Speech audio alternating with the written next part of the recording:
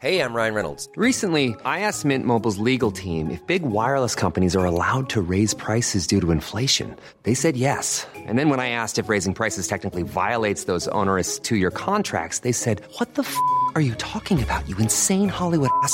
So to recap, we're cutting the price of Mint Unlimited from $30 a month to just $15 a month. Give it a try at mintmobile.com/switch. $45 up front for 3 months plus taxes and fees. Promo rate for new customers for limited time. Unlimited more than 40 gigabytes per month. Slows full terms at mintmobile.com. Chocolates are sweet, but they don't last long. Flowers are pretty, and then they're gone. So this Mother's Day, why not give your mum the gift that keeps on giving with Ancestry DNA? Ancestry DNA is on sale now for $99, a saving of $30. Ancestry DNA won't just tell your mum where her ancestors are from, it can also pinpoint the specific regions within those countries, connecting mum to the places where her story started. Ancestry DNA lets us look back across centuries to see where her family lived and where they moved. Combined with Ancestry's massive database of official records, this can open up fascinating migration stories. Who knows? Give your mum Ancestry DNA this Mother's Day and she might even discover living relatives. I know it's possible because it happened for me. Ancestry DNA is safe, easy to use and completely private. When your mum gets the kit, she just sends back a small saliva sample using the prepaid postal box provided. In a few weeks, she'll receive an email with the links to her results. From there, your mother has control of the data and how she uses it. There could be more to your mum's story. Piece it together with Ancestry DNA, now on sale. Terms apply. Forgotten Australia is written and produced by me, Michael Adams, in the Blue Mountains of New South Wales, on land traditionally owned by the Darug and Gundungurra people. I pay my respect to Aboriginal elders, past and present. This podcast episode has frequent references to sex, homophobia, persecution, mental illness and suicide. It also includes descriptions of murder, corporal and capital punishment and post-mortem dissection. Details given are not gratuitous, but listener discretion is strongly advised. It's Monday the 5th of February 1872, not long after 8 p.m, and in the Melbourne hospital a doctor needs the assistance of wardsman Ned Feeney. But Ned can't be found, even though he's just started his shift. Eventually, someone thinks to check the little room that Ned sometimes uses when he's on a break. And there he is, collapsed, unresponsive, barely breathing. Ned is seen by Dr. William Bradford, one of the hospital's visiting surgeons. This medico's verdict? Ned has taken an overdose of chloroform. Dr. Bradford uses every vigorous remedy at his disposal, including a stomach pump, to try to save the man's life. He manages to stabilise Ned Feeney, at least enough that he can be moved into a bed. But he's not out of danger yet, hovering in a precarious state between life and death. What's clear to Dr. Bamford, and to Ned's colleagues, and to his visiting best friend Charlie Marks, is that this has been a suicide attempt. But why would Ned Feeney, the well-liked hospital wardsman and former soldier with the Royal Irish, want to destroy himself? I'm Michael Adams and this is Romeo and Romeo, Part 2 of the 4-part Forgotten Australia miniseries Murder in the Treasury Gardens. Parts 3 and 4 will go on general release over the coming weeks. But if you'd like to hear the entire story now, you can listen to it ad-free as a Forgotten Australia supporter. Links to Apple and Patreon are in your show notes, and you can get a free trial. Supporting this podcast, which is completely independent, costs about the same as a cup of coffee a month, and it helps me cover the costs involved with research. As a thank you, you'll get early ad-free access to every episode, and you'll also get immediate access to a dozen or so exclusive bonus shows. In part 1 of this episode, we heard how Ned Feeney's life intersected with the Irish potato famine and then the Maori Wars in New Zealand, and how experiencing such events may have traumatised him. Once in Melbourne and working at Melbourne Hospital, Ned was further exposed to a lot of human misery. Trauma associated with any or all of these could have contributed to the mental and emotional state that led Ned to attempt suicide. But it's also reasonable to believe that he was also acting under intense emotional, mental and spiritual pressure put on him by what was essentially a hateful, homophobic society. To understand this better, it's useful to know a little of what Ned Feeney faced in 1870s Melbourne.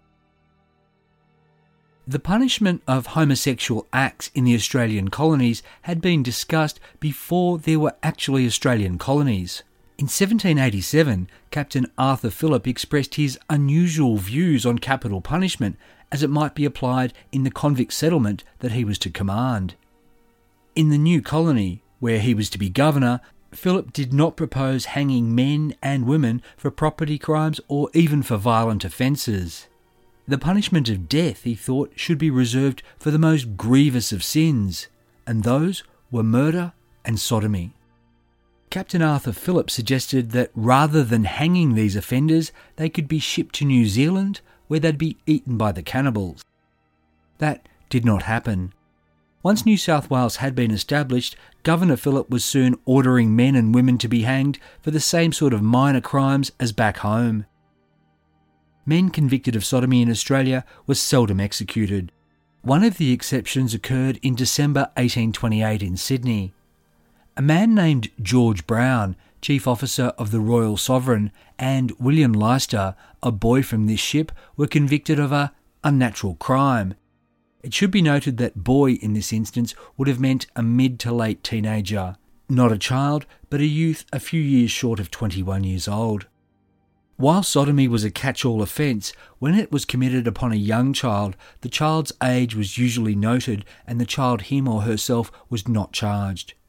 In the Brown-Leicester case, the Chief Justice was Sir James Dowling. What he said in sentencing shows attitudes of the time and also the reluctance of judges to put too much indecent into the public record. His Honour said, quote, "George Brown and William Leicester, you have been convicted of an unnatural crime called sodomy, a crime which our laws hold in particular abhorrence."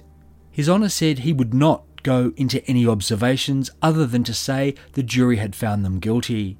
He went on, "The law has made your offence capital. It is one at which nature shudders, and it therefore only remains for me to pass upon you that sentence which is affixed to the crime of which you are convicted. Death by hanging." But William Leicester was reprieved. The Sydney Gazette's report on the 15th of December reveals another attitude that often prevailed in cases of sodomy, that one man, usually the older one, was far guiltier because he'd played the role of corrupter. The Gazette editorialised, quote, "Repugnant as such crimes are to human nature, still every offence possesses its gradations of guilt, and we have always been of opinion that the criminality of this lad has considerably merged in that of the great offender.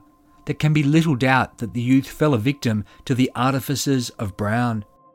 That William Leicester had been reprieved gave George Brown hope that his life might also be spared, right up to the moment he was led to the scaffold with 6 other men. As I've said, men convicted of sodomy were rarely hanged, and those who were had usually offended against small children. For consensual adult sodomy, custodial punishments were severe. They ranged up to death recorded, which was the judge acknowledging that this was a capital conviction, but also that the executive would commute the sentence to life in prison. For merely attempting an unnatural crime, and this conviction might be on the basis of one witness claiming to have seen something, an offender could still get 12 months or more as a prisoner working on the roads. Then, of course, there were also judges who'd sentence offenders to be flogged. In terms of what Ned Feeney and Charlie Marks risked if they got in trouble with the law, it's useful to look at a few headline cases from the years leading up to their meeting and during the time they were together. In October 1863, Melbourne had been scandalised by what was called the Fitzroy unnatural crime. For about 18 months around Fitzroy and Collingwood, a woman named Ellen Maguire, who went by the nickname the Great Eastern, would take men back to her house where they would pay for sex. These customers were described as married men and youths. Ellen Maguire was actually a man named John Wilson. While wearing women's clothing, he was entrapped by a police informer, arrested, taken into custody, stripped, exposed, subjected to invasive examination, and then charged with numerous counts of sodomy. The Herald reported the hearing in the police court had to be cleared of women as various young men gave evidence of how they'd been tricked. Their statements, quote, fixed a capital offence upon the prisoner. The Herald went on. The evidence, although quite unfit for publication, disclosed particulars of a really astounding nature and which will, no doubt, be the subject of surgical investigation. The Bendigo Advertiser said the quiet part out loud about the clientele now turned informers. Quote, strange to say, during an acquaintanceship extending over a period of 18 months, they failed to discover his sex. John Wilson appeared in court on numerous occasions as more and more charges were brought, and each time he entered the dock, the public gallery jeered and hooted. He was hated. John Wilson went to trial in mid-December in the Supreme Court before Victoria's Chief Justice Sir William Stawell. John Wilson pleaded not guilty. There was nothing else you could do. While a killer might claim mitigating circumstances and receive a reduced sentence, there was no way for a homosexual man to do the same thing and hope for any mercy. The Crown's case against John Wilson relied on the men who'd been his sexual partners. A doctor corroborated their claims with what was simply described as medical evidence. It took the jury 20 minutes to find him guilty. So far, no man had been hanged for sodomy in Victoria. But the Chief Justice wasn't going to let that stand in his way. This was an extraordinary case, and simply recording death was insufficient. He said, quote, but awful as it is to have to pass this sentence of death on any living being, if ever there was a case in which that sentence should be carried into effect, yours is that one. The mind of any man shrinks with abhorrence and disgust from the commission of such a crime as you have been convicted of. But your case is aggravated by circumstances not only abhorrent to human nature, but the results of which must appear dreadful to anyone reflecting on them. The young men who went with you may morally be guilty as well as you, but their offence is a mere trifle compared with yours. His Honour went on, I do not know of a man being executed for this crime in this colony, but I cannot on that account lead you to expect that the executive will take a lenient view of your case. I can only regard you as a doomed man. The Chief Justice sentenced John Wilson to hang by the neck until he was dead. Even before he knew his fate, John Wilson was sufficiently infamous that he was recreated in effigy by Madame Sohir, wife and business partner to Professor Sohir, who'd popularised the pseudoscience of phrenology in Victoria on the way to spinning his biggest profits from the waxworks on Bourke Street. The perpetrator of the Fitzroy unnatural crime was made in wax, dressed in women's clothes, and for a time held pride of place at the top of the stairs as you entered the wildly popular Chamber of Horrors. Victoria's executive did commute John Wilson's sentence to life in prison. Off to Pentridge he went, and there he would die 6 years later of an unspecified illness. So it's not a stretch to argue that Sir William Stawell had gotten what he wanted, a death sentence for John Wilson. Sir William Stawell's fellow Supreme Court Justice, Redmond Barry, most famous for later presiding in Ned Kelly's trial, was also vicious in handing down punishments for sodomy. Given sodomy was perceived as a moral crime, a sexual abomination before God, it should be noted that Redmond Barry was renowned for breaking God's commandments in his own private life. He was only in Melbourne because he'd been made persona non grata in Sydney after being busted as the cad in a shipboard adultery scandal on his passage to Australia. And once in Melbourne, despite being a leading citizen, jurist and gentleman, Redmond Barry maintained a long-term mistress with whom he had a clutch of illegitimate children. Of course, in court, he was the picture of piety and rectitude as he dished out punishment on other sinners. In October 1865, Redmond Barry presided in the sodomy case against a man named Edward Drew. The accused, and a youth, whose age was not given, suggesting again he was in his late teens, was seen by a witness doing something in the darkness of the botanical gardens. They had both fled, but the lad was apprehended. Following the informer template, he claimed that Edward Drew had lured him into the park. Edward Drew pleaded not guilty. After 5 hours, the jury would only convict on the lesser charge of attempted sodomy. Usually this would attract a shorter sentence, perhaps a year or two, but Redmond Barry sentenced Edward Drew to 8 years in Pentridge. Redmond Barry said he had one regret. He was sorry the law didn't allow him to also sentence the man to 3 floggings. A couple of years later, Redmond Barry would be the one to find a legal loophole so he could reintroduce the lash for offenders he deemed deserving of a whipping. Initially, it was used on a 15-year-old boy bushranger whose laughable attempts at highway robbery had ended with him shooting himself through the mouth. Yet soon floggings were being ordered for all sorts of petty convictions. Chief Justice Stawell approved. In October 1870, a middle-aged man named John Robert Morrison was brought before him in Beechworth Circuit Court on a charge of sodomy, a charge that relied on the shaky testimony of a single witness. John Morrison pleaded not guilty. The jury didn't believe him. Chief Justice Stawell sentenced John Morrison to 10 years with hard labour, and he was also to receive 150 lashes. This was the maximum flogging sentence. The lashes would be administered with a cat o' nine tails in 3 sets of 50, spaced 2 months apart. The whip would be wielded by Melbourne's hangman, William Bamford, a one-eyed drunkard and habitual criminal pimp. Melbourne's newspapers savoured the first flogging, giving readers blow-by-blow descriptions. The Argus, quote, "The first stroke slightly raised the skin. At the second, the prisoner winced. At the third, he commenced to roar. John Morrison screamed, 'Oh my God,' and 'Oh, I'm killed.' He begged Dr. William McRae, Victoria's chief medical officer, to order the flogging stopped. Dr. McRae would do no such thing. After 50 lashes, John Morrison's back was black and blue and bloody. The Weekly Times reported it was the greatest number of lashes inflicted in the colony since the convict days of yore. Yet the Argus didn't think the punishment had been brutal enough. The second flogging went ahead around the time that Charlie Marks started working with Ned Feeney at Melbourne Hospital. It was reportedly even more brutal than the first whipping. The Ballarat Courier noted, quote, "The criminal's shoulders and back, down to the waist, presented the appearance of so much raw beef." John Morrison endured his third set of lashes in April 1871.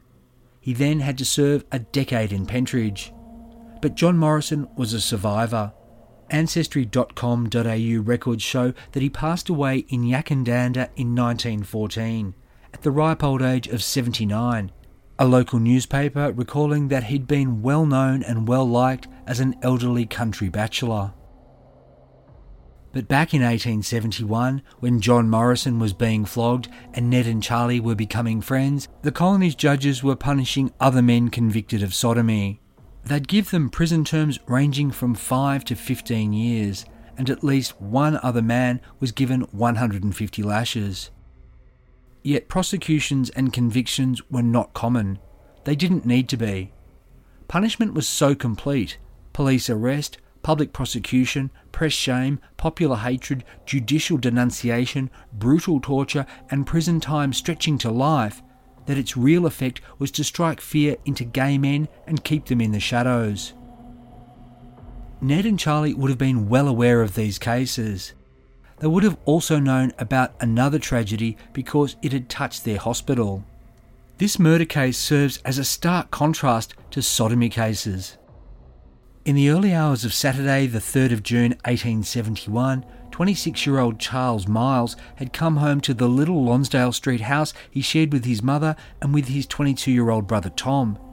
Charles and Tom had long been at odds. Both believed the other to be a loafer. This night, Charles was drunk. He woke up Tom, pulled him out of bed and told him to get out of the house. Tom claimed he'd been lacing up his shoes when Charles had hit him. So Tom got up and punched Charles, hard enough for Charles to fall to the floor, face down, insensible. Tom then got a claw hammer and brought it down hard on the back of Charles's head. He raised the weapon again. Their little brother Henry, aged 11, who'd been awoken by the fray, screamed, "Tom, don't do it." But Tom did do it. He smashed his brother's head again. Charles's skull was badly fractured, and an hour later he was admitted to Melbourne Hospital. There he'd linger for 5 days. So long enough for Ned Feeney and Charlie Marks to have been involved in his care, or at the very least to have seen him on his deathbed and or hear every detail from nurses and other employees. When Charles Miles died, the charge against Tom Miles was upgraded from assault to murder. At the inquest, little brother Henry gave detailed evidence against his brother Tom. The jury also heard from a neighbour that the accused had a month earlier been very drunk and had threatened to murder the deceased. Tom Miles stood trial for willful murder in July, and Judge Redmond Barry presided over the case. The Crown described the events as we've just heard them and argued that this had been murder. The defence countered that the previous threat was not relevant and the prosecution had only shown evidence of manslaughter committed on impulse. Maybe that was true. Yet it was also beyond doubt that Tom had dealt the hammer blows upon his defenceless brother. He'd had a chance to stop after the first one. Had he not hit his brother again, Charles might still be alive. In his summing up, Justice Barry favoured the defence's argument, and the jury found Tom guilty of manslaughter. His Honour then handed down a sentence of 4 years with hard labour. The Age commented that the punishment, quote, cannot be regarded as a severe one. Yet it was even less severe than that. As Tom Miles's prison file at the Public Record Office of Victoria reveals, he was released on remissions in April 1874, having served 2 years and 9 months in Pentridge. Was this justice? One could argue, and perhaps Ned and Charlie did over drinks in Mr. Clay's Burke Street wine bar, that what Tom Miles had done was not murder. It was the case of two brothers, men who loved each other, or at least once had, behaving irrationally, with a tragic result. But if Judge Barry had favoured the Crown's argument and swayed the jury to a guilty verdict, then Tom would have been sentenced to sway from the gallows. Yes, the jury might have recommended mercy, and Judge Barry might have recommended mercy to the executive, but the best Tom could have hoped for would have been life inside Pentridge. Judge Barry, you could argue, had, in his wisdom, prevented this and thus prevented a double tragedy. But 2 years and 9 months for caving in your brother's head versus 150 lashes and a decade in prison for consensual sodomy? What did living in such a society do to the mental, emotional and spiritual health of homosexual men, knowing they were often regarded as worse than killers and punished more severely? How heavily did it weigh on Ned Feeney, who'd already lived through famine and war and for the past 18 months had worked in hospital wards where daily duties meant witnessing all sorts of horrors? Life is full of awesome what-ifs, and some not so much, like unexpected medical costs. That's why United Healthcare provides Health Protector Guard fixed indemnity insurance plans to supplement your primary plan and help manage out-of-pocket costs. Learn more at uh1.com. By the start of February 1872, Ned Feeney and Charlie Marks were in distress, individually and as friends. On the 3rd of that month, Charlie resigned from the Melbourne Hospital. He did so in order to take a job as second steward on the Adina, the steam ferry that took passengers and cargo back and forth between Melbourne and Warrnambool. Compared with the hospital, this was surely a more enjoyable career choice. Charlie would be looking after passengers rather than patients. Adina's round trips took only 3 days, so Charlie would still be able to see Ned. But there would be a rupture in their relationship, as they'd no longer be working and living together. From newspaper accounts written in the months that lay ahead, readers might have been left with the impression that Charlie had sailed away as soon as he signed on to the Adina. but shipping reports and advertisements show that while Adina arrived in Melbourne from Warrnambool on the 3rd of February, the ship was to be laid up for 2 weeks for its half-yearly overhaul. So Charlie wasn't going to actually leave Ned and Melbourne for a while yet. But Charlie was no longer living in the Melbourne Hospital staff quarters, and Ned was working night shifts, so the men saw a lot less of each other immediately. 2 days later, the 5th of February at 8 p.m, Ned Feeney started his shift at Melbourne Hospital. Soon after, a doctor needed him, but Ned couldn't be found on the wards. They discovered him in that little room where he sometimes took a break. Ned Feeney had taken an overdose of chloroform, and he was nearly dead. Dr. William Bradford did everything he could. After lingering in a precarious state, a patient in his own hospital, Ned began to improve. When he was able to talk, he claimed he'd accidentally overdosed while using chloroform as a remedy for a sore stomach. Ned could not easily admit otherwise.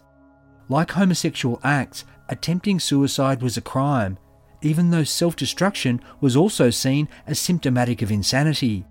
Of course, those who successfully committed suicide could not be punished. Instead, they were in effect posthumously acquitted when coroners found they'd destroyed themselves while labouring under temporary insanity.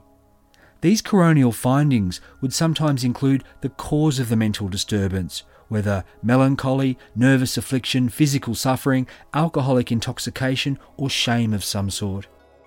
Offenders who survived a suicide attempt would be brought before a magistrate. Often they'd be remanded in custody so that their mental states could be assessed. Charlie came to visit Ned in his convalescent bed in the hospital. He was very emotional, very affectionate, and cried openly at how close he'd come to losing his close friend.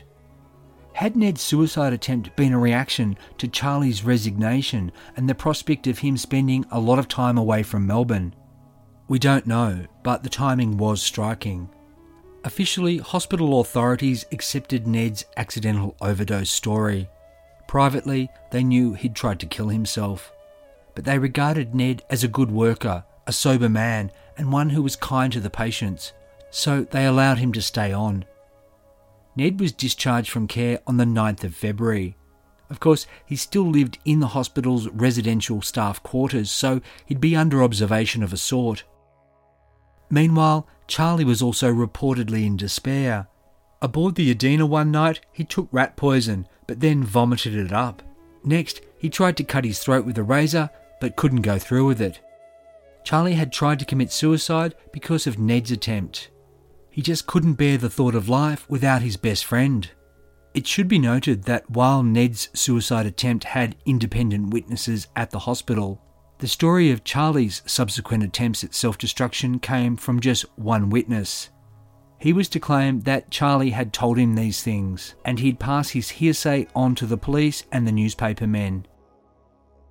For a much more reliable account of the intimate details of Ned and Charlie's friendship, we can turn to letters they wrote to one another. On the 13th of February, from aboard Adina, Charlie wrote, quote, "Dear Ned, I have wanted a serious chat with you for some days and have not had the chance, so I have written what I wanted to say. Ned, we are much alike. Placed in this way, we have both lived but cannot obtain our ambition, therefore we shall both remain single." It would later be claimed that a woman had come between Ned and Charlie. Those first few sentences might have supported such a scenario, but the rest of the letter doesn't really seem to reflect that.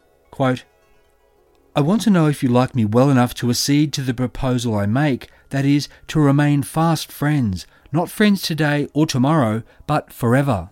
I do not attempt to deny, but am proud to say I love you as a brother, and perhaps more, for I don't know a brother's love, never having had one, and I know you are fond of me, or at least I hope you are. Ned, we are both getting old enough to look out for the future, so I want us not ever to part. I am, as I told you before, expecting at the death of my poor old mother about £800 to £1,000, but in what way I am to receive it I cannot say, but when I know, you shall know also. Of course, when we have sufficient to start a business with, we will, that is, if you intend to be the friend I desire, which I sincerely hope you do. But think, Ned, if you like me well enough for that, I hope you do. If I go home, you come.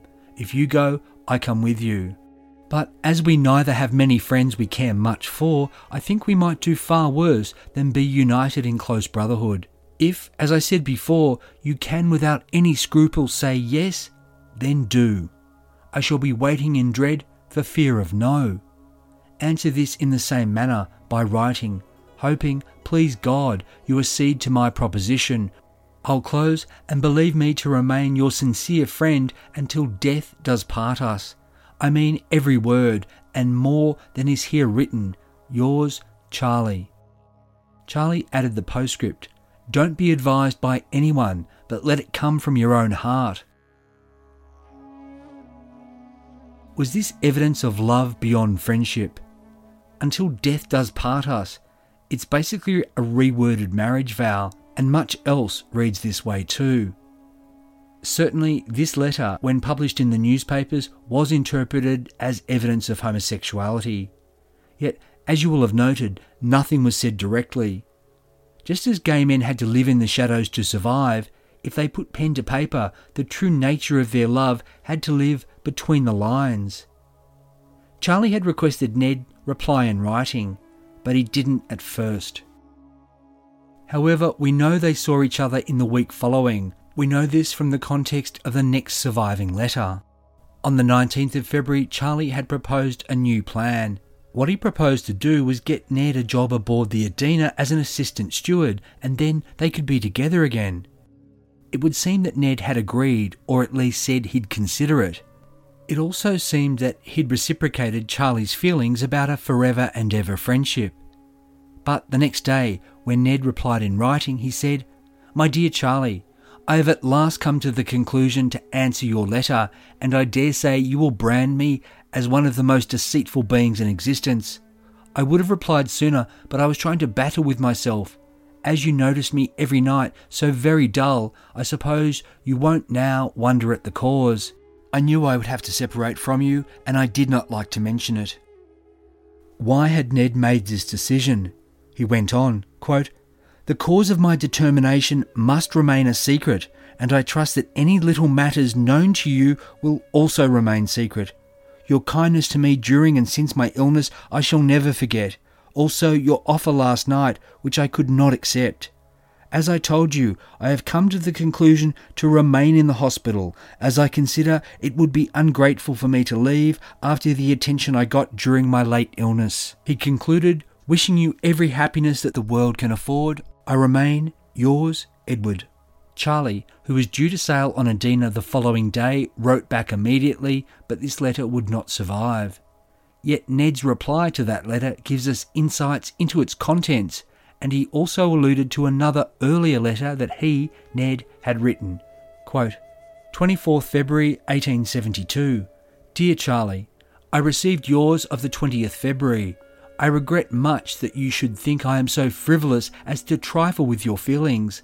As I said in my last letter, I am sorry that we should part, but fate has decreed it, so, however unpleasant it may be, to both of us. What I said in mine of the 18th I mean, trusting you will forget my unkind treatment of you, Edward. This letter sounded very much like Ned was breaking up with Charlie. There was, of course, another possible interpretation, that Ned was going to be separating from Charlie because he, Ned, was about to commit suicide. This might have been borne out in the record of them seeing each other 2 days later.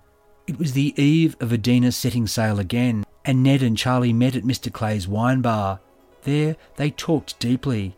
They also drank more than usual, which in these last tumultuous weeks had become a problem for Ned. Ned had started cutting it pretty fine getting back to the hospital before the 10 p.m. curfew, and his intoxication was also obvious to his colleagues. Either of these could put his employment in jeopardy, and this was the case that night, which we know because Charlie wrote to him the next morning from the ship.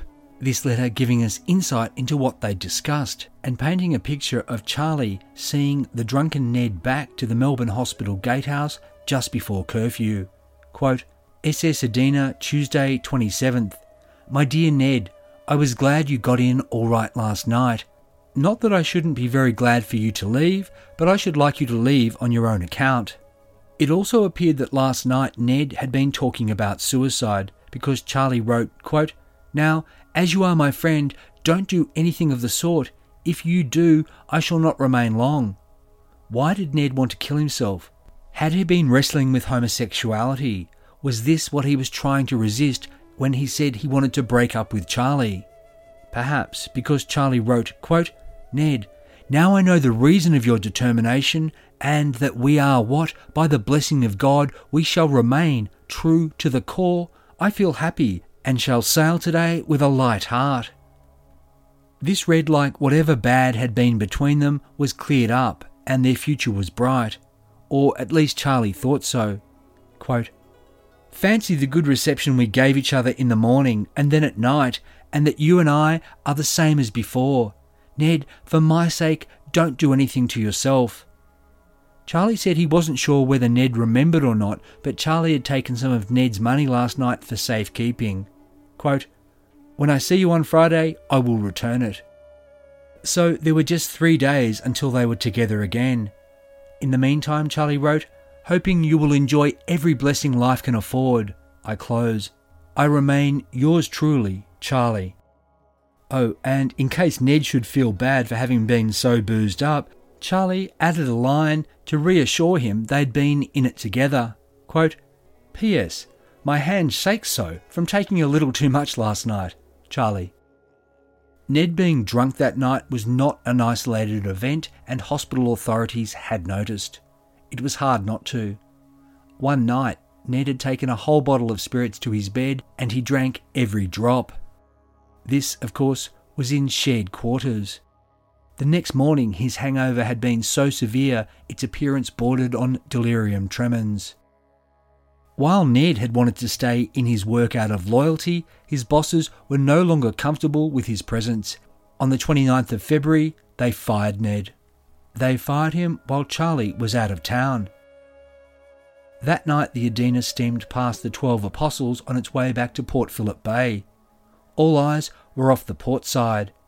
What should have been the darkened landscape was burning ferociously. Miles and miles, all the way from Moonlight Head to Cape Otway. The last day of summer had unleashed a furnace. Adena docked at Queen's Wharf the next morning, Friday the 1st of March 1872. The ship would sail again at noon on Tuesday the 5th. With his work done for the day, Charlie went to Mr. Clay's wine bar to meet Ned, as they'd arranged, but Ned didn't show. Charlie said to Mr. Clay that he feared Ned had gone somewhere to commit suicide. He was going out to search the city for him. "If I find him, I won't come back," Charlie said. "If I don't, I'll return." Out into buzzing Burke Street he went. When Charlie didn't come back, Mr. Clay surely wondered what had become of both men. After all, Charlie had been heard to say more than once that he wouldn't live without his Ned. So if Charlie had found Ned dead, he may have killed himself. Ned Feeney had not killed himself on the Friday night, but nor had he come to his senses. He went to Melbourne Hospital on Saturday to collect the week's wages he was still owed, but because he turned up drunk, he was turned away. "Come back for your money on Monday," they told him. But Charlie found Ned, and on Sunday, together they visited the Adena. On the ship, they were seen by James Stewart, who worked as a camera operator for Burke Street photographer Mr. Davies. That Sunday night, Ned and Charlie reportedly shared a room at the Great Britain Hotel in Flinders Street.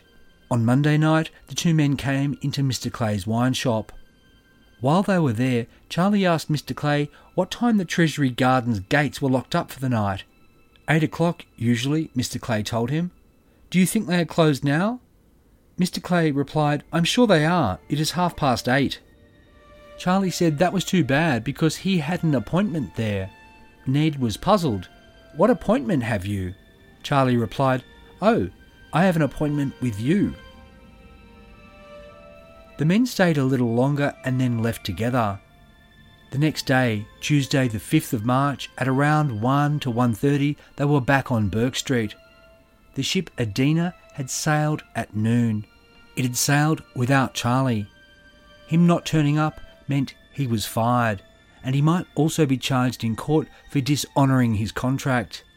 Charlie and Ned had both crossed personal Rubicons. They had lost good jobs due to their bad behaviour. This might limit their future prospects. That sweltering afternoon, Ned and Charlie swept into the studio of photographer William Davies, which was on Burke Street East, opposite the Theatre Royal. Both Ned and Charlie were a little drunk. Ned seemed depressive, Charlie manic. Mr. Davies had been a well-known Melbourne photographer since 1858. He'd made many pictures of city landmarks and done portraits of local notables like John Pascoe Faulkner and visiting celebrities such as famed Irish actor Gustavus Brooke. But Mr. Davies' bread and butter came from making carte de visite, or visiting card, photos of ordinary folk. Ned and Charlie wanted their pictures taken in this small format, but they didn't want to sit or stand individually in front of the studio backdrop like most customers. They wanted to be in the picture together. In the picture together, holding the large pistols they'd brought for the occasion. In the picture together, pointing these guns at each other's hearts. The photos that were about to be taken would be among the most haunting in Australian history.